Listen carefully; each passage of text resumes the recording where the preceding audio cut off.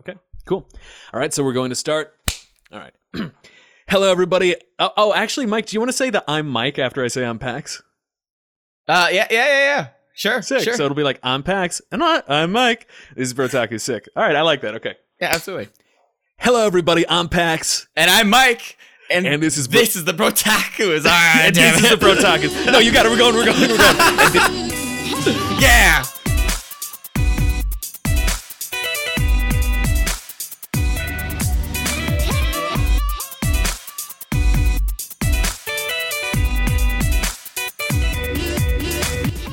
And this is Brotakus. Yeah. Mike is helping out with the intro this week. It's the show where two guys who love anime do a deep dive on what isn't worth watching. We believe you do not need a major in anime studies to enjoy this wild, beautiful, strange art form, and we are lucky to have you on this journey with us. This week, Hal is stuck in the hyperbolic time chamber trying to reach Super Saiyan 87, and he's doing the push-ups, and he's eating nothing but white rice. He is not watching his macros. His diet is completely verklempt, but he's growing abs. He's got the cum gutter going on. He's got pecs out to here. He could juggle them like Terry Crews. And so, shout out to Hal in the hyperbolic time chamber. We can't wait to see you when you pop out.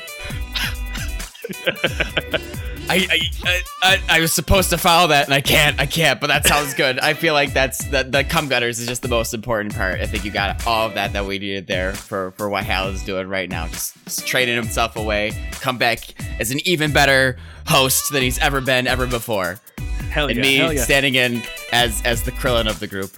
Hopefully I don't get one shot by this episode. Yeah. Well, I'm the bald one now, like Krillin, so that's what we're doing. We're bringing that energy today. But today, if our loyal listeners haven't already recognized, we have Mike Flanagan back in the trap today. Mike Flanagan is a Buffalo-based actor, writer. Mike, you sing? I can't. Singer, dancer, poet, lover, Superman, legend, Mike Flanagan. Now, Mike, you've recently started a new Twitch channel that we have got to plug here, right? Could you tell us a little bit about it? Absolutely. So I just started playing games on Twitch. My channel goes by the name of Mish Plays. I call myself Mish. I thought about being Mish for this episode, but you guys don't know who the hell that is. So it's Mish Plays. Hi, everybody. Welcome to Mish Plays Games. Let's play some games. Currently, I've just been playing a bunch of Monster Hunter Rise, and recently I was playing Pokemon Snap, but I just want to hang out on stream, share some games I think are amazing with friends, and just have a good time. I start off every stream with a cup of coffee and just shooting the shit, shooting the breeze, seeing if anybody else wants to shoot the breeze with me. Right now, it's me talking to my cup of coffee, but if you want to stop by and be more than a cup of coffee to me, that'd be fantastic, And when do you normally stream? So my schedule is alternating. I do Tuesdays and Saturdays every other week. Usually start at 6 o'clock, and I do Thursdays as well every other week. I also have a Facebook page goes by the same name, Mish Plays, and I post a weekly schedule there every Sunday and Monday of the week within that time span. Mm-hmm. Awesome, fantastic. So everybody, support Mike Flanagan, support Mish Plays. Today. This week, we are talking about the first anime that we have had Mike on for. We finally have you on to talk about an anime. Yeah. We wanted to kind of keep the gag going for a while, but I guess it's too late because Mike Flanagan is on this week to talk about Beastars. To talk about Beastars. This has been a heavily requested show to cover from our fans, so we are finally doing it. And we are going to get into why it maybe took us a little bit to cover this later. But first, I kind of just want to say, I guess, a brief thank you to everybody out there, because I want to talk a little bit about what anime means to me.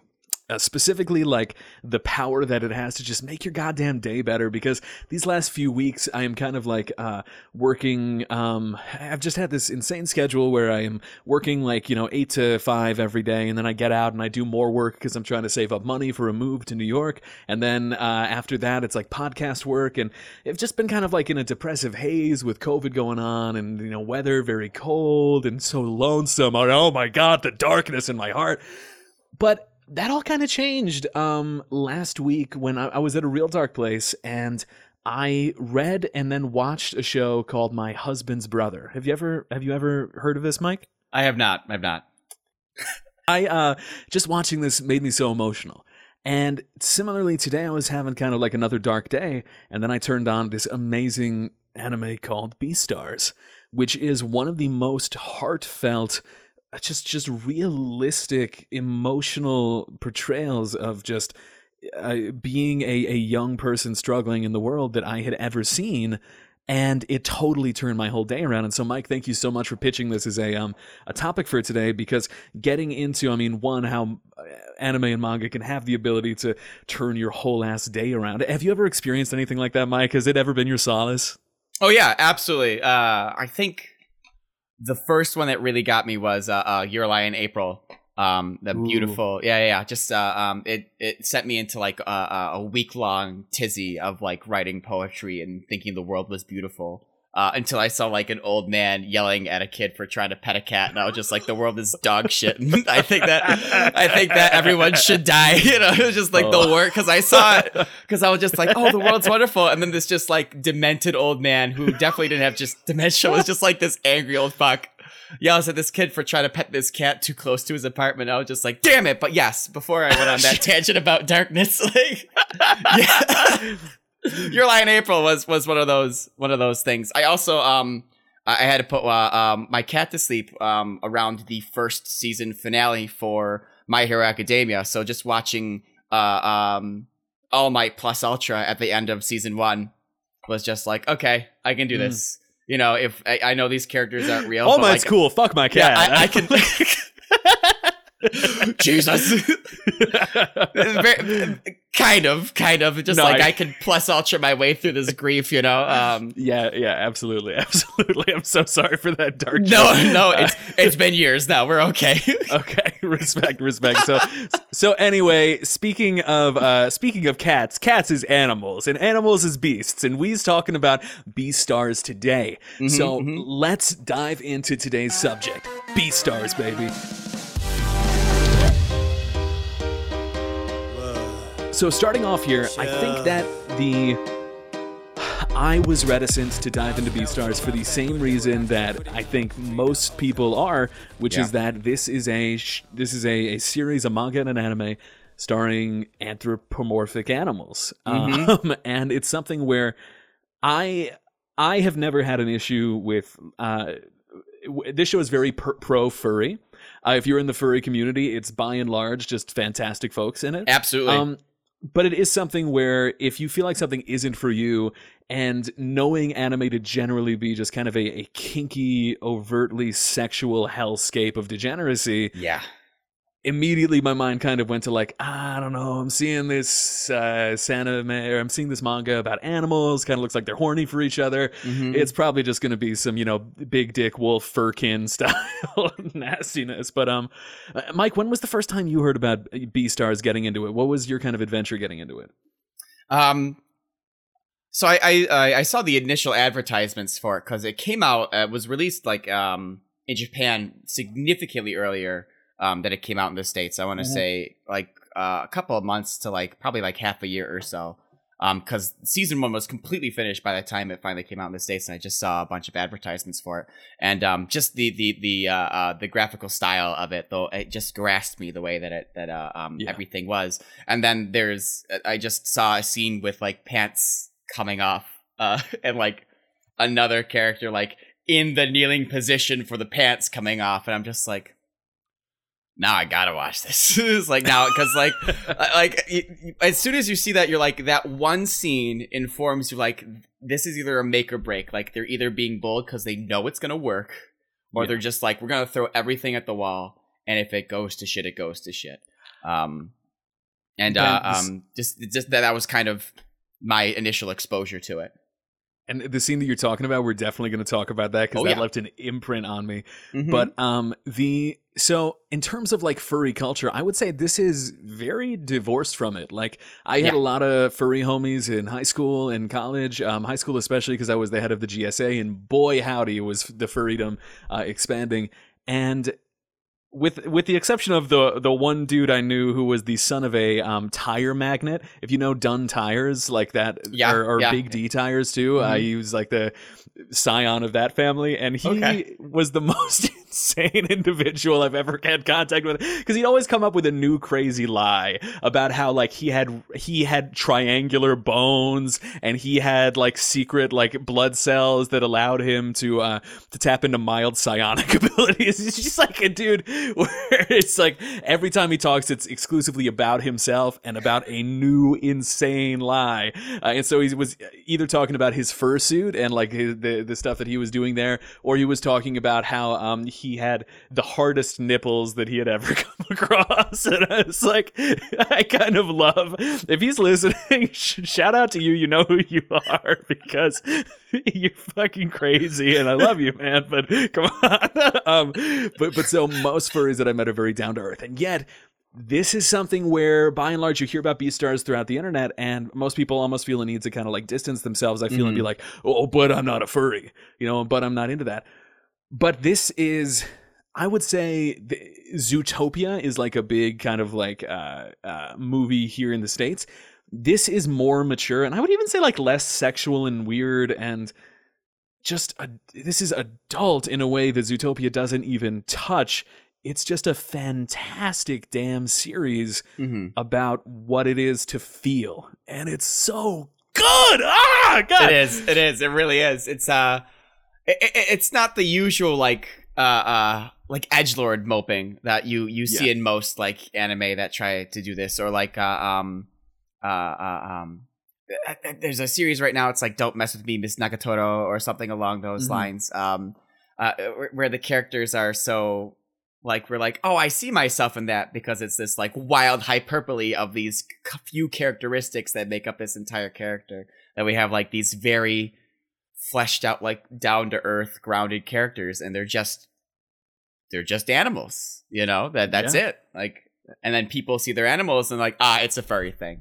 Like, they're not even shying away from the fact that it's a furry thing, But it's not. It's not what it is. And so it seems like with like Dorohedoro, when we last talked about it, that there are so few manga that are written by female mangaka, but it seems like when they are 10,000 times better than the average just degenerate male big titty fuck fantasy that we get from male mangaka. So Brotakus is a female supremacist podcast now. We are misandrists. We're pushing that out. We're putting that out into the world. Put down the men. Fuck them. Yeah, but so this is written and drawn by a woman named Paru Itagaki. Yeah, and Paru Itagaki is the daughter of legendary mangaka Kaisuke Itagaki, who is the creator of Grappler Baki, which is this like extremely visceral, and it is violent, but it is a kind of one of these prestige manga that have been around for a long time, and I have nothing but good things to say about it. But it was not revealed that she was the daughter of Kaisuke Itagaki until like a couple years after Beastars was released, because they wanted to avoid nepotism. And in fact, she's so hyper secretive that she only makes public appearances while wearing a gigantic rooster mask. Have you seen any of those photos? I have not. I have not seen any of them. But it seems like a fantastic ploy to be recognizable, but also. Like, because a lot of celebrities, I wouldn't necessarily say that she reached the level.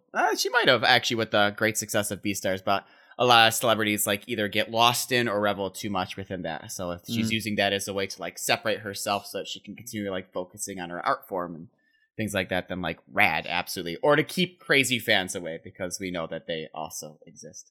And especially in a show like this, that, as we had, like, really does kind of speak to the human experience. Probably a good idea. And especially as a female creator too, I think that the story of Haru in this show, and kind of like her fear of living in the male-dominated society, or I guess a society with a lot of predation in it, is one that I think can be really sympathetic when you think about Paru's. Oh, wait, Jesus Christ, her name is Paru, and the rabbit's name is Haru. Okay, there, we cracked the code. It's her, but she's a bunny. Okay. All right. This week's Big Brain Brotaku's moment, brought to you by G Fuel Brain Blast. The one letter difference between the protagonist's name and the mangaka's name. We got it. It's like, wait, shit, I'm onto something. Oh my God, I can see it. Call Phoenix Wright. We're putting him out of business. Yeah.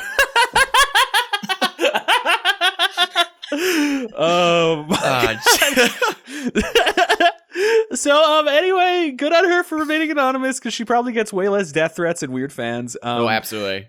But Beastars was a smash hit the second it was released. The Netflix adaptation, hugely popular, and it won big awards like the Manga Taisho Award, the New Creator Prize at the Tezuka Osama Cultural Prize, the 42nd Kodansha Manga Award in the shonen category. This was during a year where a lot of big shonen came out, and so the fact that it won is amazing. And the New Face Award at Japan Media Arts Festival. It like swept it, and it's because this show is like a landmark in terms of just human expression. So let's get into it. Without further ado, let's talk about what the hell actually is Beastars. So Mike, can you kind of give us the loose concept around Beastars? Oh, absolutely. So, as we've stated a couple of times now, Beastars takes place in an anthropomorphic animal world. You know, like they're all animals, like no exceptions. One of the first things that you will like kind of pick up on it is that animals that are small are actually small. Animals that are big are actually like kind of big. Like they have actual traits and attributes like that are representative of those animals and stuff themselves. But they are all bipedal. Like they are all like vaguely human shaped. But yeah. Dogs are on two legs. Wolves are on two legs. Cows are on two legs. I don't know if you've seen any cows or bulls. Llamas, alpacas, they're on two legs. We've definitely seen them. There are birds. I think there are reptiles as well. I don't quite remember, but I think we've seen a couple of them. But like this, there's no limitations on what we see there. The only like main factors are herbivores and carnivores, which is kind of where our main conflict comes into here. Is that the society has been built around being safe for herbivores by being like a vegetarian society. It is now completely legal for carnivores to have like any form of meat. They can't even have blood on their person. Anything along those lines is like very illegal. And like the beta libs have won. President Joe Biden has banned meat. The carnivores can no longer exist. Congratulations, libs, you win. We're all gonna eat tofu burgers now. I'm not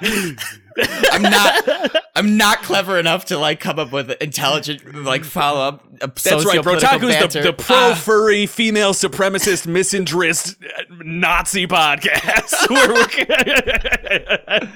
It's just like when you meet a person who has like one of those like weird ass checklists of beliefs where you're like, what the fuck kind of person are you?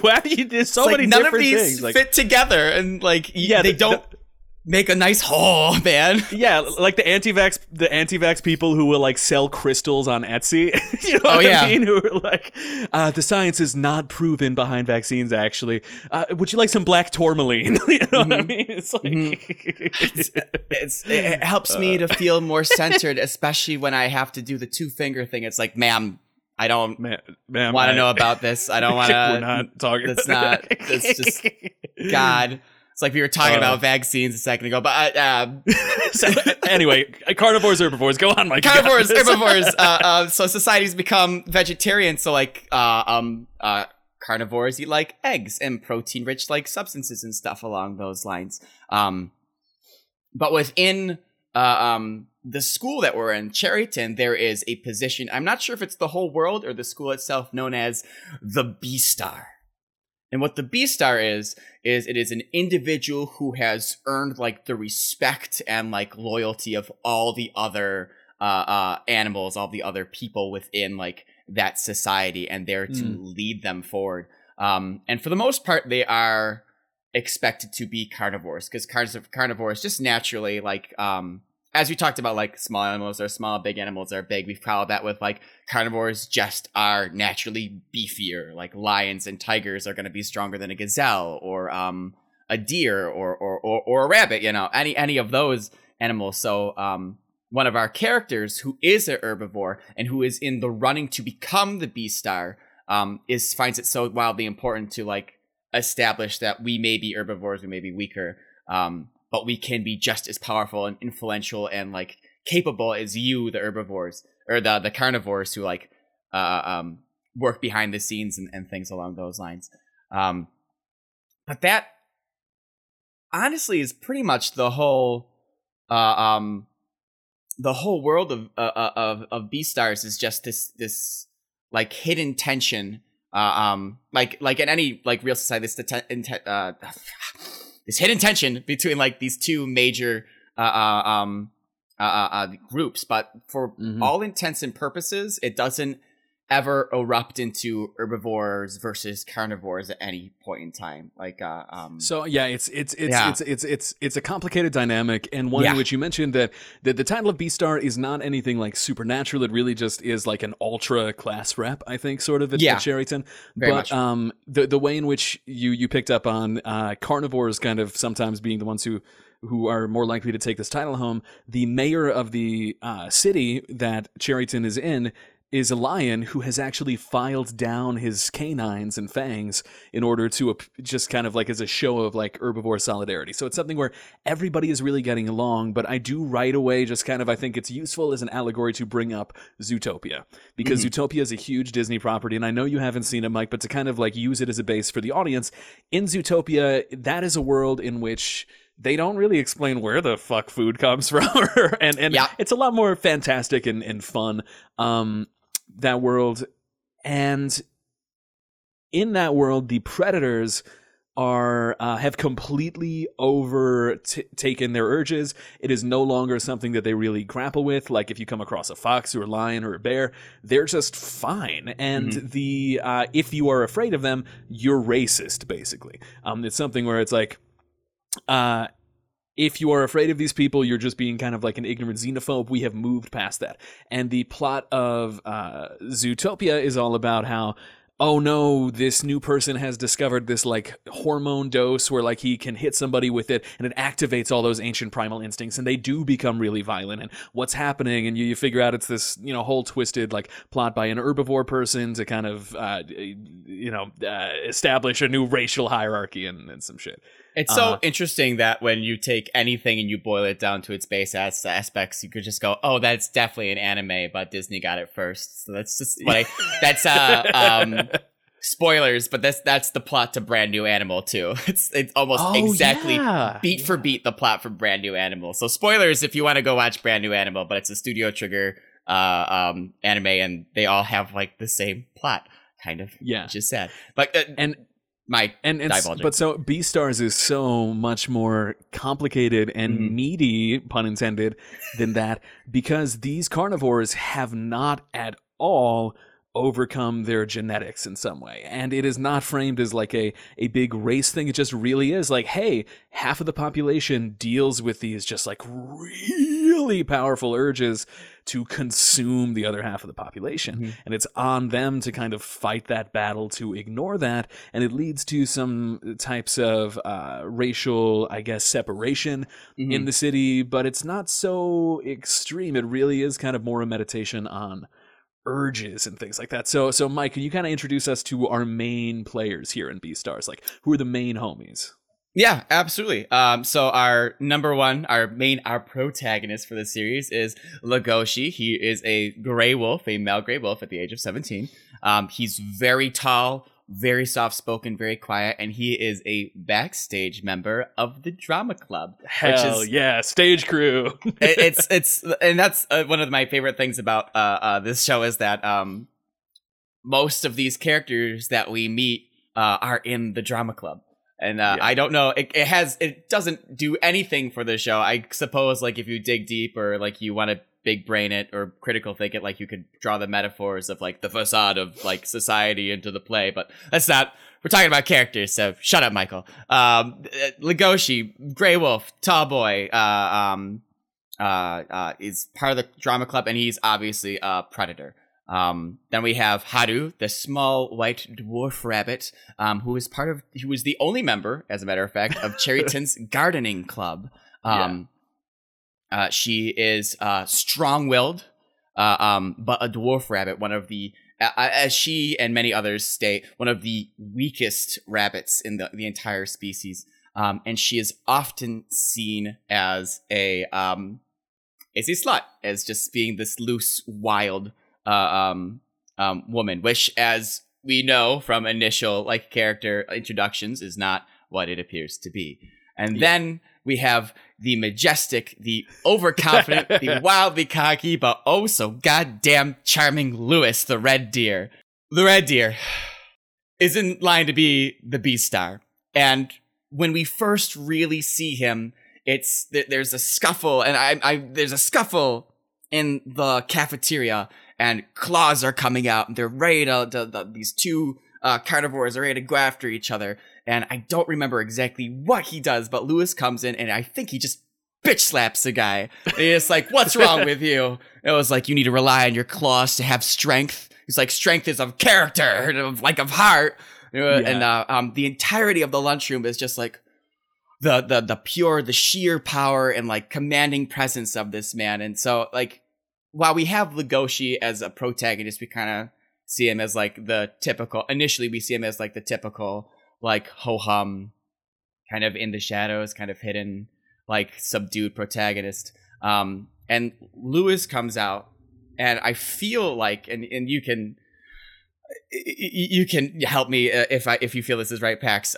He kind of just doesn't fit into any mold when he comes out. Which he might, but it doesn't feel I agree, and I think that why these characters don't fit into molds is because they're just some of the most well fleshed out, complicated characters that exist here. Because in this dynamic of Haru, Legoshi, and Lewis, there is a ton of like amazing side characters that come in here that we just don't want to bring up to like confuse people. Some of them might come up, but each one of them represents something so complicated and human that it is really hard to say that they fit into a box, because Legoshi is not the typical, even dour romance protagonist that you'd find in like a shoujo manga. Even though he is ostensibly our protagonist, he is so socially awkward, has such little reason to be, but he's essentially someone who's like so conscious of his own like strength and height and space that he takes up, and idea that people could be seeing him as predatory, that he is just extremely quiet and extremely anxious. He's constantly in his own head through these gorgeous, really complicated inner monologues that we see, where he finds himself like just unable to speak a lot of the time in a way that does not take any shortcuts. I think that so many anime take huge shortcuts to kind of portray characters like this. And same thing with Lewis, where he is a deer who's, you know, the head actor of the drama club, and, you know, he's got the big eyes, and all the people are like, oh, Lewis, he's so amazing. But he's someone where he's dealing with the fact that he is inherently fragile. He is not a carnivore. He is not a predator. And he is someone who wants to take up a position of leadership and feels like he needs to be more than he is at such a young age. And it all comes onto him so much. And I think that a huge thing that Beastars has in its corner is it doesn't rely on the typical anime hyper-expressionism of the multicolored like hair and the stock character archetypes, because it has these really gorgeously rendered animal characters. And because of that, I think it lets you reset some of your expectations and take them to be so much more than they are. But yeah, absolutely. I like that you brought that up, because if another gray wolf walked by, it could look exactly the same as Legoshi. Legoshi is literally a gray wolf with a white underbelly. Haru is a fully white rabbit. They wear normal school clothes. Lewis is just a deer. Or Lewis. I feel Ruiz. Like Ruiz. that might be how they say it in the anime. I feel like it is. He's just like, if any of these, if another species or another character of the same species were to come by, you wouldn't be able to really discern them at all, except for like small features. Like there is another gray fox introduced, and she's a female, and she's got slightly like browner, pinker fur at the top half of her body. I mean, I think that, to make it clear, there are pretty identifiable different character things. Absolutely. Like, even though they are broke down by species, but I think you're making a good point in kind of the way that all these things are introduced. And I think that just to kind of hook everybody, can we talk about like the first two episodes, the general plot structure of like, well, what's going on with these characters? Oh, hell yes, we can. Hell absolutely. Yeah. So episode 1 is actually introduced with a young, what is it, a sheep or a llama? He's a llama or an alpaca, one of those two. Yeah, and he is running away, smeared in blood, from another character, and kind of just yelling and crying, going, please, please, please, we're classmates. Are you really going to devour me? Is this really going to happen? And he's hunted down by another student who, I don't know if it's revealed in the anime who it is, or if they talk about that. Maybe in the manga they might deal with it. But the whole series eventually starts out with a murder. A student has been killed, and tensions amongst these students are kind of really, really raised for a couple of days, and then everything goes back to normal because no one wants to really talk about it. It's like, wow, something happened. Somebody lost control here, and a student is dead. And this was someone who was on the stage crew of the drama club. And the drama club, which explicitly says, Lewis is explicitly like, we only accept people who have unique backstories and who have gone through like tragic, fucked up family situations. And and that's the only people he'll issue an invite to. And it's like, you didn't need that rule, dude. You didn't need that rule. You know, that's just what happens with these theater maniacs, man. Like, it is what it is. You're right. Yeah.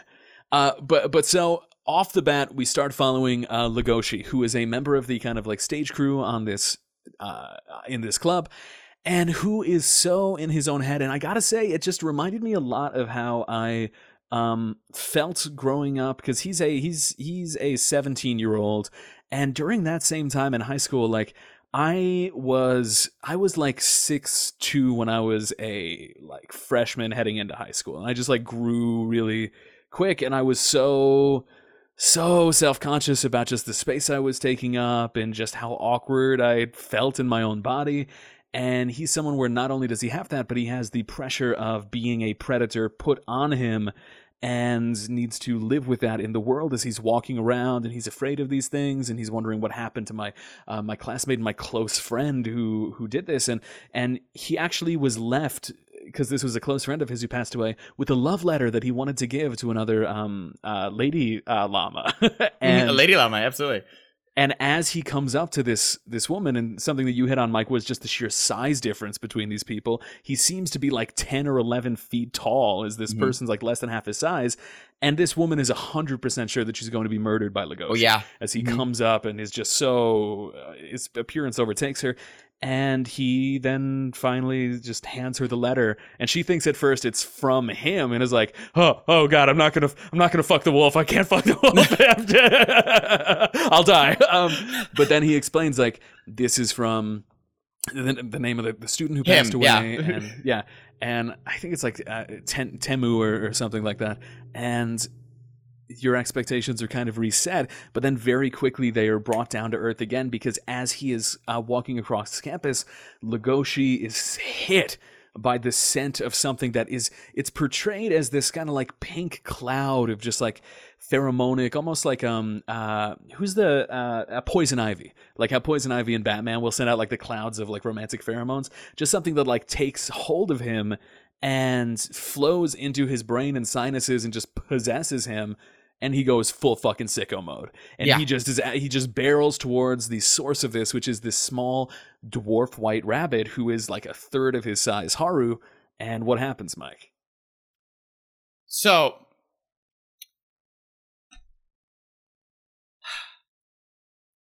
I feel like... Okay, it's been a minute. I'm so sorry. Okay, go ahead. No. I feel like that's episode 2. Oh, I think this is the end of episode 1 where he tackles her. Is it? But, is it the end of that he tackles? Okay. Yeah. So the end of episode 1, he goes to her, he tackles her, they tumble on the ground, they roll around like in this nice cannonball shape, and he ends, and he's got his pupils are constricted, his breathing is labored, his arms wrapped tightly around her, and his claws have come out and they dug into one of her arms, and the blood starts leaking out of her. And these pink pheromones that Pax hit on a second ago become this voice, almost this kind of demonic possessive figure, and they speak to him about how, just do it, it's in your nature, it's who you are. Eat this bitch, man. Exactly. Eat this fucking rabbit. But in a moment of clarity, he recognizes and he tears away, and she darts off into the darkness as he's left alone. With this recognition that he not even this realization, but this moment of like, this is in fact who I am in my nature. And like, even though like I have been in control and I've done all of these things that we see throughout the rest of the discourse of the show, to make myself less of that predator still has a very powerful, very real hold of me as a person. Yeah. Which is and just oh, go ahead. Oh, it's even scarier because what gets him to tear away is the fact that a friend of his approaches from behind and calls out his name, because he this whole time was like guarding the rehearsal area for some people who were preparing for performance, and only that thing kind of shocked him out of this, and he's kind of left with this sense of like, would I have seriously done this? And it's really jarring because you mentioned that he like kind of like gashes her with his claws as she pulls away. It's seriously portrayed as like a very painful like fountain of blood that comes out. It's like very very dark. And that kind of hits on this broader thing, which is that this is a extremely mature show, and mature in a different way than like a hyperviolent. This isn't like Fist of the North Star mature. This is mature in a way more satisfying way. So I guess kind of talking about these things, let's hit on Haru, because Haru is definitely my favorite character in this. She gets called a slut by a ton of people. And people interact with her strangely. No one's joining the gardening club because she has this reputation as a promiscuous young woman. And here's the thing. She bangs for sure. She actually does bang people. But the first time this interaction happens is there is like an endangered species, rare harlequin rabbit who has like this unique coloring, who's like, Haru, you skanky whore, you fucking broke up. You broke up and seduced my boyfriend, who's another harlequin rabbit. My species is gonna die because of your slutty ass. And they bully the shit out of Haru, and Haru doesn't really have any recourse. She doesn't react. She doesn't have any like comeback. At all, because it's like at lunch they're like dumping shit on her, they're knocking her tray out of her hands. She doesn't come back, and like they're the mean girls, the quote unquote mean girls. The tall, they've got like live faces and bodies, and Haru's like short, and she kind of has like, their character kind of has like these cute little chubby cheeks here and there. And Haru, the only time that she does come back within this, and it was like, see, and the thing is, I didn't do anything. He came to me. And she reels back. She turns on her heel, slaps Haru, and they walk off. I believe that's how the interaction ends. Yeah, and Haru experiences this so often that like she is strong in a way that I feel like just a male mangaka would not let Haru be both strong and like genuinely using sex as like a crutch sometimes, but also not having this huge sense of being a victim. She's just kind of like, this sucks and I hate it, but it is what it is. This is my life every day, and so I'm just going to, survive the best that I can. She's just so strong and cool. And my favorite moment in these first couple episodes is they flash to the male harlequin rabbit who she banged, and he's on the bench talking about like, oh dude, oh my god, bro, oh my god, it was on fucking X Games mode. I fucked this female rabbit. It was amazing. I never hooked up with a rabbit before. Oh my god. Or I never hooked up with another rabbit before after my race. Oh my god. And like this fucking like antelope is like further down on the bench and is like, Nani. Haru? And he's like, whoa, you know this girl? And he's like, yeah, I know her. And he's hit with this sense of like, oh my god, she banged fucking antelope homie, and he has a mental breakdown. He's like, a person slept with a second person, like, and it just it hits exactly how men fucking react when someone else is allowed to be promiscuous, or like they can bang all they want, but a woman has sex with more than one person. It's like, this is a personal betrayal. I'm gonna murder her. It was like, it was great. It was just portrayed so well. I inserted my key into her lock hole, therefore she should be only like to my key. That said, my key goes into lots of lock holes. It's it's exactly that way, and that's it's such a good point, because it's true that a male writer would never get that. There's in almost any medium, I feel like male writers will never really get how the sexes work,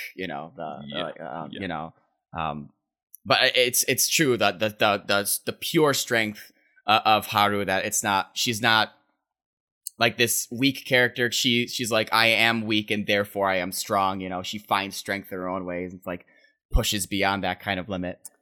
Yeah, and so because Haru is best girl, is best bun. Let's you mentioned the pants thing earlier. So so he goes to visit the gardening club, or Legoshi goes to visit the gardening club. Yep. Can you lay out that scene for us?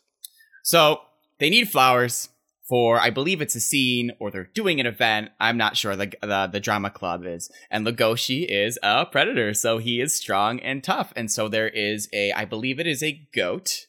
Classmate goat, or like an anteater or something that goes with them, and they open the door to the rooftop where the gardening club is, and as soon as the door opens, they see Haru, and this is after Legoshi has assaulted her, and so he's like, oh fuck, oh shit, and it's his first time seeing her after that. Yeah, I jumped the gun as well because the other character that's with Legoshi is just like, yeah, I got something else to do, and you know, Legoshi's like, nani, like, what do you mean you have got something? He's like, I gotta go, you don't understand, like, I gotta go. And so he opens the door, and the other guy is leaving because he doesn't want to have this relation, like, interaction with the school, quote unquote, the school whore, you know, and stuff like that. Yeah. And Legoshi doesn't want to have the interaction because he knows what he did, but he opens the door, and there they are face to face. And we have this moment where Legoshi is just like, oh my God, she probably knows what I did, what happened, you know,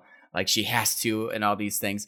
And she's just like, oh yeah, you're here for the flowers for the drama club? Word, like I have them over here in the corner, let's go get them, you know? And so they just have this interaction, and they're just kind of, they just chat very normally, very nonchalant, very there's a word that I want to use and I can't think of it, as much as he's able to, because for the most part he can't even bring himself to make words. He's just he's running in his head and feeling so guilty. And you find out later that Haru just did not see his face, did not see the face of the person who like ran up on her that day. And so she lies and says that the reason her arm is bandaged up is because, like, well, she just can't remember. But she does remember, but she's interacting normally with him because she doesn't know. But there's this great sense of tension. It's like some Tarantino level shit. It's so good. Like, and also I just thought about this. She keeps talking because in the end she's dealt with this before, with guys coming up, not knowing what to say, her making conversation and ending where this ends. So they get the flowers together, they get everything together to go, and they end in the gardening shack. And there's like is there a bed in there? I think there's a little bed in there and stuff like that. And he's trying to like get ready to be like, yeah, I'm gonna go and stuff like that. But again, he can't bring himself to say the words. Because she's talking to him and is like, hey, yeah, so what's up? What's going on now? Or she's trying to make small talk, and like literally he's so paralyzed, and you hear his internal monologue, and it's written so well. It's so relatable. It immediately brings me to every time I've been searching for a word to say, and it feels like 10 minutes in my mind, but maybe a few seconds have passed in real life. It's excruciating and so complicated. And the whole time she's thinking like, okay, seems like a pretty normal guy. But then eventually a thing washes over her face. As he's still having his anxiety thing, something starts happening with her. Oh, yeah. The good old-fashioned, her head cocks to the side, her hands go to her waist like, he's here for that, isn't he? And she just goes, okay, you know, I've never done it with a carnivore before. And she starts reaching over to him, and she slowly, I don't know, I think she starts taking her clothes off. And like, meanwhile, it's this great split screen animated thing of like half of it is just him having his panic attack and like in his own head, while he's not even noticing that she's stripping on the other half. And then she finally does notice. He's like, oh, and she's already upon him. Like, she's not taking prisoners because she's done this before. This isn't, they're not gonna prance around the, like, what's going on. She starts taking off his shirt, unbuttoning his shirt, seeing like his fur, and she starts unbuttoning his pants, and she goes, oh, it's white all the way down here. It's so soft and like, and she's like running her hands on his stomach and like, and he's having that moment of like, oh my God, what's happening? You know, that moment, like the anxiety that he's feeling now with this circumstance, this situation, that how the hell could this happen with this girl that he attacked just a night before? You know, all of these things coming together. You we think in that moment, like, he's going to be so paralyzed with fear, he'll never be able to escape. But finally, because he's never been with anyone before either. This ever. is his first sexual experience ever. Like, and he definitely, there's definitely like, there's hints, we know that like he has to feel some way towards her. It's not just like the shame that he feels, but also the recognition that there's like this precious tiny creature in front of him. Yeah. Which is a sensation that Haru later in this series also goes into, that all guys initially have with her. But he eventually breaks out of it, pulls his pants back up, and just apologizes profusely. And trying to go out the door, he turns around to get out, because it's just, again, he's just kind of like muttering and mumbling. And I think this is like a really cute feature. He closes the door on his tail. Yeah. It poofs up and he goes, yarp! And he walks away, and she just sits. And at this point, he's already draped a blanket around her, and he's like, "I'm so sorry. Goodbye. Okay, you're right. Put clothes. Okay, you're right. Yeah. That she's just caught off guard that this is the first time that somebody's come up here, been able to do anything, and they just left, knowing who she is. And he left out of, I'm not entirely sure why he left, like, out of the shame and stuff like that. You've watched the series more recently, so you might have that monologue, that anxious monologue more implanted into your mind. I mean, he just doesn't trust his desires, but it's also like he is a gentleman and a super anxious dude. Like, this is not a situation where he could ever get it on. He was so panicked about the situation, and as he leaves, Haru starts feeling kind of self-conscious, and an anime written by a man would have this character be like, "Oh my god, this is the first guy who ever didn't choose to just take me to Pound Town and hit the back walls, and this, oh my god, now I'm in love with him." But really what it is Haru is just like, "Oh, wow, I misread that situation. I feel really embarrassed. Seems like a good guy, and I'm kind of embarrassed that happened." But meanwhile, Haru's got other stuff going on. It doesn't change the fact that, like, she's still, like, you find out that she and Lewis are hooking up as well, and that, like, that's a consistent, persistent thing, that even though he has an arranged marriage in his future, that he's kind of like a comfort person for her to sleep with. Boy, if that isn't a relatable experience, just trying to find solace in some small way. But so then this series just expands in this gorgeous way. And so as we kind of like take it back out and go up, there's just these great lines that get laid that are complicated. And Lewis, as he hears something about Haru later, or he's just alone on a bench, and he goes, "So she's called a slut, but you can't really describe her in one word." And it's just such a great moment of like, yeah, there's nothing wrong with being with like wanting to bang like everybody does here in like high school, but it's also like she's just so complicated, you can't really put all that on her in one way. And Haru has this moment later, Haru, who at some points is called Hal, just with the kind of like pronunciation, and so shout out Hal, you're a hot bunny as well, where she goes, "Males look at this face and think I want to protect her or I want to be with her. And when they find out that's not who I am, they mess around for a while and then leave."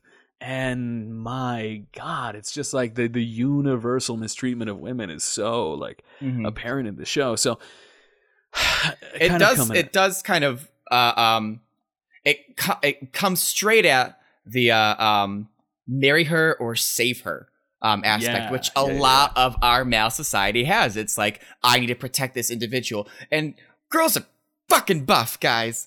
Like, leave them alone. They can do it. Like, it's all the time. Because I used to be, I was like this way all the way up until like my sophomore year of college. So I was just like, you're an idiot. Like, girls can take care of themselves. They don't need you to save them, And Haru is a perfect example of that, because not only is she a girl, but she is, again, often described like as like a herbivore of her size. She's not like tiny like the mouse people. She's still like she's like a larger herbivore. She's one of the weakest ones out there because she's a dwarf rabbit, but she is strong. She can take care of herself. She will fight for herself. And if at any point she should choose to die, she will die on her own terms, things along those lines, which is like a dark statement, but it's a very real statement within this world that is created. Tackling that she doesn't need to be saved. She doesn't need to be made into a wife. She doesn't require these things. These are things that men think that they are owed by the women that they get with. And then that's out of this wonderful show that is often written off as a furry anime. Yeah, and what you're portraying so well here, Mike, is the complicated nature of the fact that some Western shows are just so.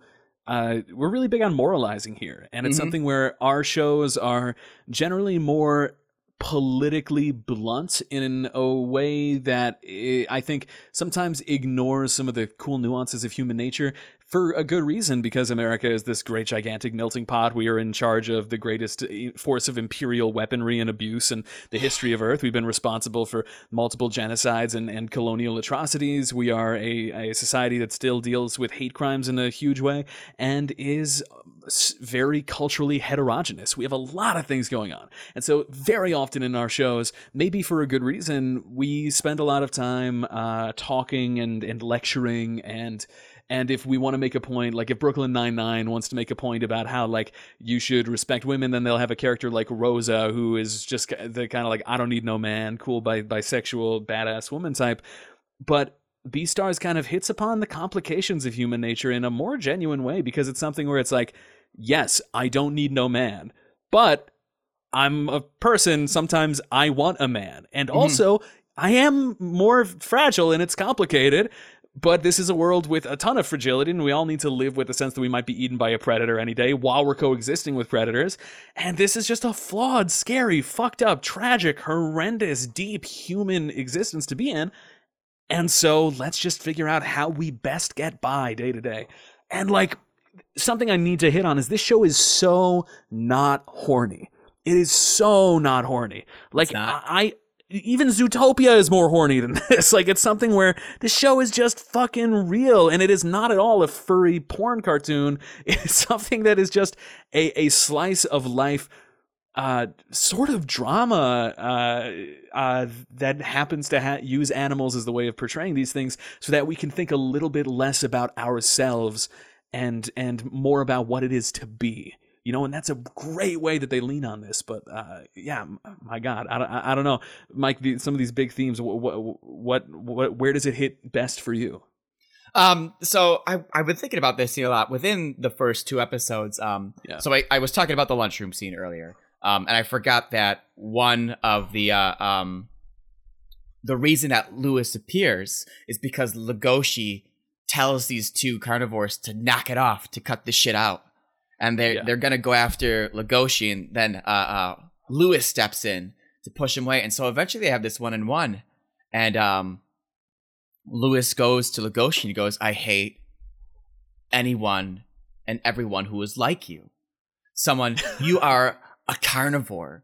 You are tall. You are strong, but you hunch yourself so you appear shorter. You hide your teeth behind your gums so you can't see them. You hold your hands low so that no one can recognize your claws. You keep them, you hide from the power within you, while people like me have to struggle and push our way forward to engage that, engage that way." So there's Legoshi, who is hiding from himself so that he can feel that he's more accepted within the world, which is kind of what you were talking about for yourself in high school and stuff like that. And then there's Lewis, who, not to give too much away about his backstory, but literally came up from the gutter and became this like very upstanding individual. And he hides his insecurities by being this, by pretending to be this powerful, unwavering individual, which, aside from the coming up from the gutter, is something that like really resonated with me, because for me in like high school and stuff, I was I started like to come into my own and like get like lead roles in theater and stuff like that. Again, like there's a lot of themes that just work out here. And Legoshi, man. I was or no, sorry, Lewis. And I was just like, these people can refer to me however they want to, but at the end of the day, like, I don't care, because I am here and I am powerful in my own way, and I will either make them respect me or leave them behind, which is not necessarily a mindset that I have anymore, because it's not a great mindset to have. But it's definitely the same mindset that Lewis has at that moment, that they either come to respect me, I will make them respect me, or like I will just kind of leave them behind. And in that moment where he calls out he's calling out the actual individual who is hiding who he is to be who he is, which is there's so many layers within that. And that's the kind of moment that really hits me, because Legoshi, throughout the entirety of the series, like all of the manga as well, I haven't read the manga, but throughout the entirety of the manga as well, is always trying to come to terms with himself, his urges, who he is in like birth and like in character, and how all of those things meld together. And I'm so glad that you say that, because I guess really what Beastars is about a huge theme of Beastars is struggling against and with your nature. And that's been a huge part of me, especially in theater too. I think of that a lot, how as I saw myself taking on traits that like my father used to have, my father who I had such a bad history with, and I started seeing aspects of him like even reflected in my face, I felt very insecure and mortified. I felt like I was turning into a monster, Tokyo Ghoul style. But at the same time, there's just aspects of who I am and what my genes and what life has made me into that are inevitably really, really big assets to me, but then things that are aspects that haunt me like a ghost throughout my whole life, and finding ways to struggle with and become the best version of yourself while not succumbing to who you could become is really tough. Something Henry once said that has stuck with me for years is he once said, I am painfully aware that with 10% more or less of certain traits, I could be considered a really bad person. And that's something that just like it hit me so deep, because I'm like, sometimes it really does feel that slight. You know what I mean? Henry, what an elocutionist, number one. Like the way that he can phrase things, but like I completely agree, because every human being who critically thinks about themselves, I would say, which I the hopeful individual would say that's everybody, you know, the ignorantly hopeful individual would say that everybody is that, but an individual who is critically thought about themselves thinks about that every day, and thinks about the parts of themselves that do manifest, that are that bad individual, you know, that taints the good individual that you want to be. Because some people will chalk it up to like, hey, I'm human, at least I'm me, you know, and then there are those of us who are so to use Henry's words, painfully aware of our downfalls, or things that we feel could develop into greater negative things. And yet, if you're too aware of it, like Legoshi, and it's all you think about and it's all you run in your head all the time, and you never kind of allow yourself to express your real thoughts or your true nature, you start really, really, really handicapping yourself in a really unfortunate way. And so you need to find that balance of just who I am, what is my nature, but then how can I become a little better and hopefully just progress and fix a few things, always be on the watch of what I know my worst traits are, but to also allow myself to just exist and, you know, be a person. And I think that's why this show just put me in such a better place, because I was so down on myself of just like, you know, what a fucking putrid freak you are, like looking in the mirror just at your life, and you just look and your stomach fills up with bile and you start feeling very hateful towards yourself. Yeah, absolutely. But this is just something where like it's that great reminder of like, yeah, but be careful, because if you become too self-hateful and then focus too much on that, it's going to be a self-fulfilling prophecy. You got to put some love in there and some, you know, expression. Otherwise, you're going to completely miss out on what life's all about. Yeah. God, and this is a show about fucking animals in high school. Like, God, it's so good. Yeah. It's so good. Because there are parts of you that are there are parts of you that are beautiful and gorgeous, and like those are the parts that like you need to be more focused. Like you need to obviously know about like the bad in you, but the beautiful parts of you, like the beautiful parts of PAX that I love so much. You know, that's what I see. You know, it's thank you very much. But shut up! I don't need you, Baka. I don't need your love. Those. Damn it, train of thought. Fuck, where were you going? Jump in the rail, you son of a bitch. Those beautiful parts are things that need to be shown as well. You can't hide the entirety of yourself because you're afraid that the toxicity that all of us have naturally as individuals is going to show, because we will also see those beautiful components. And like, you know, you're learning, you're growing, you're going to be shitty sometimes. It's okay. Yeah. And even getting less philosophical about this, Beastars is the best portrayal of high school that I've seen in anime, and yet it's filled with like one of the characters is a hen who is very happy that she gets to lay the eggs that make the best egg sandwiches and wants to live a healthy life so she can lay the best eggs. And yet everything around that is the most genuine expression of high school, because they let themselves just talk about violence, sexuality, and self-loathing in a way that is just so blunted by the more like the harem animes that come out and the really just horny anime that are just packaged in a way to sell, you know, hentai parodies of themselves and figurines. And some of these animals do have titty, but not gigantic big titty. Not gigantic big titty. Yeah, no, it's very true. Like, we don't have any Nami tits, you know, like One Piece Nami tits and stuff. Yeah, like no that. One Piece tits. Nothing along those lines. It's very true. Like for being an anthropomorphic anime, where it's all these animals coming together. It's exactly what you said. I don't think I can add anything else to this. It's just very much true. We haven't talked about the animation style. We haven't talked about the animation style, which is the other huge thing. And so I think rounding off our discussion today, Beastars is strange. And Mike, why is it so unique? Why is it so unique?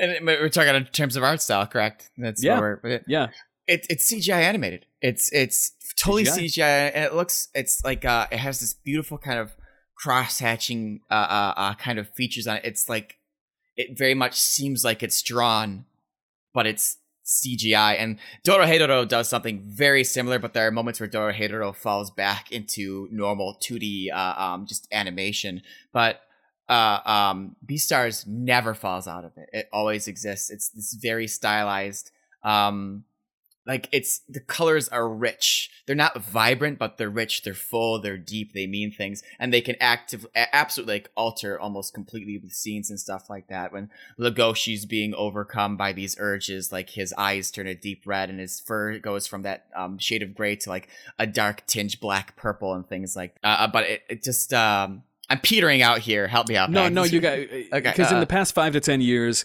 3D animation in anime has taken on a really bad name, and it's because only recently has it been integrated more often. Mm-hmm. So and you can understand this pretty simply in thinking about why would you use 3D over 2D. Essentially, it's that 2D animation, you need to animate every frame, and even though there are plenty of great animation tricks and ways to, you know, re-loop things and recurve them and ways to get around it, it doesn't change the fact that someone will need to draw the frames and someone will need to manipulate them and do this. And if you have a really highly detailed character model, it gets really expensive to do that. It's why, I mean, even back, the classic anime stereotype of just the moving mouth hole. You know what I mean? Something that has very low fidelity and you got to match the flaps. Mm-hmm. Whereas whereas 3D animation, you can create a super highly detailed 3D model, but then as you manipulate the model, you don't need to frame by frame redraw the entire thing. You could just move the model itself and change it in those ways. Mm-hmm. Unfortunately, most 3D in anime has been used as a money-saving technique. Something where they'll have like one big, really cool, crazy anime. But because they feel like they don't have the time, money, budget, or interest in fully animating the thing, they'll make a kind of janky-looking 3D model of it, and then they'll run that along the 2D rest of the plane to kind of just... And it's alien. It's this alien kind of like presence in this, and you feel it. It completely pulls you out of this moment. Yeah. Some Code Lyoko shit, man. However, as we get here, this anime was done by someone named Studio Orange, and Studio Orange is responsible for a great series called Land of the Lustrous. But essentially, they're just the best They are the best at pulling off 3D animation because they treat it with a love and base of knowledge and fidelity and amount of work that is concurrent, if not greater, than what goes into 2D animation, where these models are so lovingly rendered, and their fluidity and the rigging of the character models is so human, to use a strange word here, but it's something where they're insanely expressive. Their mouths move in a way that is extremely natural. They do not look like strange 3D puppets. The whole world is rendered like this. And granted, I think, there are probably like 2D backgrounds, like in some places, most and maybe likely, some like, singular moments of that. But for the most part, it you can tell the amount of work that goes into it because it looks freaking gorgeous. And so here we are talking about a Japanese anime in 3D that is just teenage animals with each other, and yet it's one of the greatest series I've ever seen. It's really, really devastatingly human in a way that maybe only animals could be. I came into this thinking it would be so horny and weird and uncomfortable to watch, and that was complete prejudice on my part, and I should not have thought that, because this is the fact that they are animals is completely to their service. It's not something you ever need to make yourself like stop noticing or overlook. It's something where immediately it makes sense why they're doing this. It's so freaking good. We love Beastars, man. I do. It's everything really is there for a reason. Yeah. It's not just, it's not put in superfluously for some commercial reasons. Like there is no, like the girls aren't there for moe reasons or things along those lines. It's really breaking away from those terrible stereotypes and stigmas of like. So let me bring you back. Go ahead. Give us a sentence about what Beastars is. What Beastars is. That might have been harder. You did this to me. You made this harder. It's just. You go first. I might not have an answer. I'm sorry. A mature show with anthropomorphic animals that teach you better than anything else could what it means to be human. Fuck you. That was so easy. I can't even believe you. You son of a bitch. I hate you. I hate you so much. All that right. was so easy. Okay, so rounding out for today, brother, is there anybody you wouldn't recommend this show to? Because I think for me, probably anybody over the age of like 14, I would say, like, go nuts on this thing. Yeah. There's a minimum age requirement. It's if you're not this tall, do not ride. Something along those lines. Anyone who is, nope, don't say that. I was gonna say conservatives. Don't let them see this show because they'll just be like, it's just for sex and gays and furries, and because they won't want to see past it into what it truly is. No, or better yet, it'll make them gay furries. Maybe that's why they should watch it. It'll awaken the truth within them. Nobody should not watch Beastars. Nobody should not watch Beastars. Beastars is, and even if you don't experience it in the same like philosophical, like maybe a little too far deep level that we went into it and how it touched and went into us, like it's just wonderful. It's just a wonderful series, and you should watch it. You should stop everything right now and watch it because season 2 is well on its way, and you should watch it. It's out already in Japan, but it'll be here in the US, I believe, in July. It is like when you'll see it on your Netflix queue. That's so far away. I know, you could always pirate it.